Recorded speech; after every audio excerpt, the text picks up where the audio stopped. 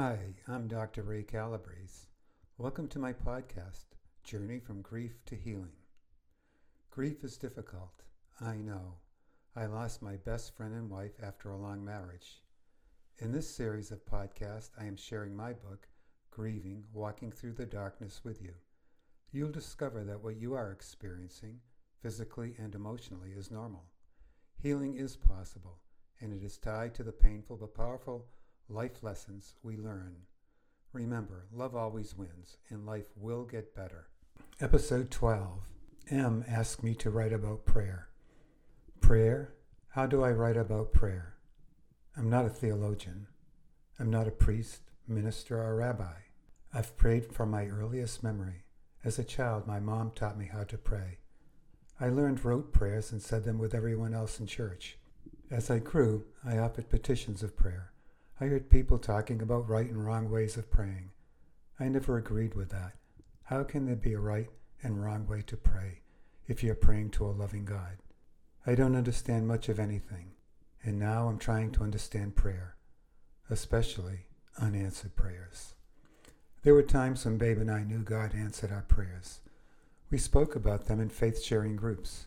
We shared stories how 1,000 miles apart, we prayed we would meet someone special who would be a good mate, a good mother, a husband, and a good Catholic. We found each other in answer to our prayers. Babe and I prayed when our daughters experienced the turbulence of growing up. The girls became strong, independent, decent women, and our prayers were answered. Babe prayed and prayed for me to earn my doctorate. She took credit for it. We prayed before meals. It didn't matter if we were home, in a restaurant, or eating at one of the girls' homes. We gave thanks for our food. We prayed the rosary when we went on trips. When the girls were young, they prayed the rosary with us. We gave thanks to God aloud when we saw a rainbow. God was never far from where we were, we thought. When Babe became ill in November, the natural thing for me to do was to pray, and pray fervently. Doctors and surgeons paraded through the ICU. They examined and re-examined Babe. All the while I prayed. I enlisted an army of prayer partners. Babe had over 30,000 followers on Twitter. I accessed her account and asked her followers to pray for her. They responded enthusiastically. I had only half as many followers as Babe, but I asked mine to pray for her as well. Between our daughters, friends, and former students, prayers poured in from all corners of the globe. Candles burned in churches on every continent for her. Strangers prayed rosaries for Babe.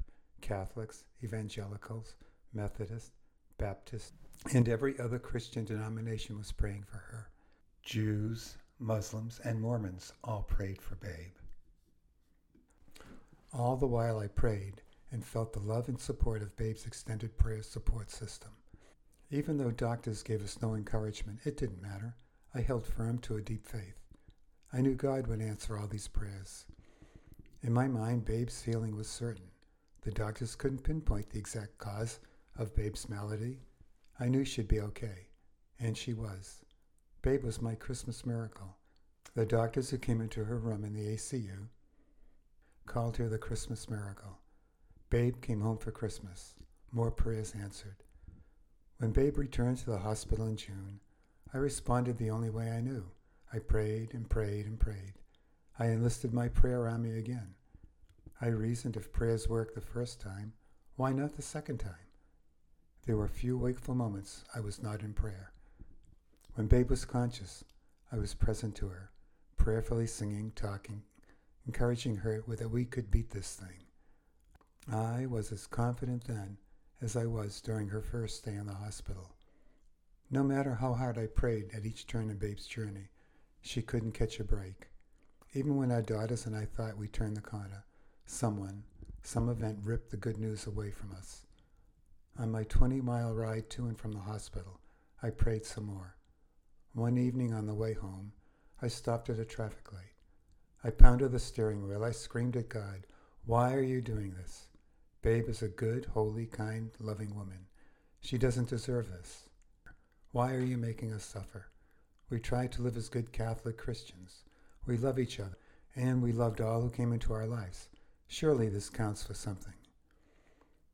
My answer over and over again was a stony silence. The more I prayed, the deeper the silence. I asked God if he heard my prayers. I asked God for a sign. My answers and my signs were the same. More silence. My faith lagged. Doubts in a loving God echoed in my mind. In one of my angry times of prayer, I said, God, are you testing me? Are you testing my love for Babe? Then I said, I promised Babe I wouldn't quit. I won't quit praying until I can't pray any longer for her recovery. In my Catholic tradition, I search for prayers. Novenas to saints and Mary. Novenas are traditionally prayers recited for 9 days for a special intention. I reasoned if 9 days were good, continuing the novenas every day would be better. That's what I did. I read about miracle formulas for prayer from different religious traditions. Why not try them, I reasoned. No formula worked. I searched for healers in my faith tradition and emailed them describing Babe's situation and asking them to pray their healing prayer from afar. I searched for prayer apps for my iPhone so I could pray any place at any time.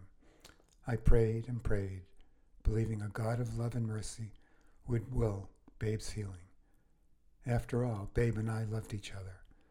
We never wavered in our love for each other. We never desired to be with another. We always sought the best for each other. How could a God of love and mercy not recognize our great love? I could not imagine God's will being different from mine. Somehow I thought God would not reject my argument. After all, I was making my case on love. How could God refuse my prayer? All I heard was the sound of silence. Each day, Babe grew weaker. Her eyes remained closed. Her lips ceased mouthing, I love you.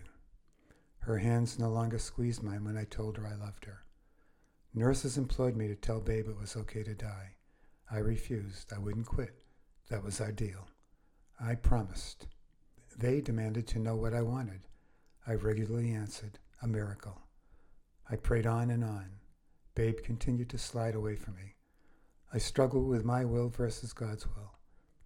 The only time I asked God for his will to be done was the day Babe died, and I haven't been grateful for anything since that day. Here's a sneak preview of episode 13. Em and I meet, and we talk about my second grieving group session. Hope you'll join me.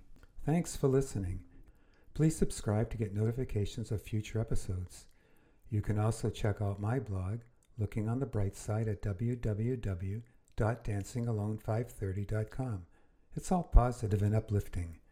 If you have any questions about my grieving experience or want to share your grieving experiences with me, please email me at ray.breeze, B-R-E-S-E, @gmail.com. My book, Grieving, Walking Through the Darkness, is available on Amazon. Have a great day and stay strong. Never quit, never give up.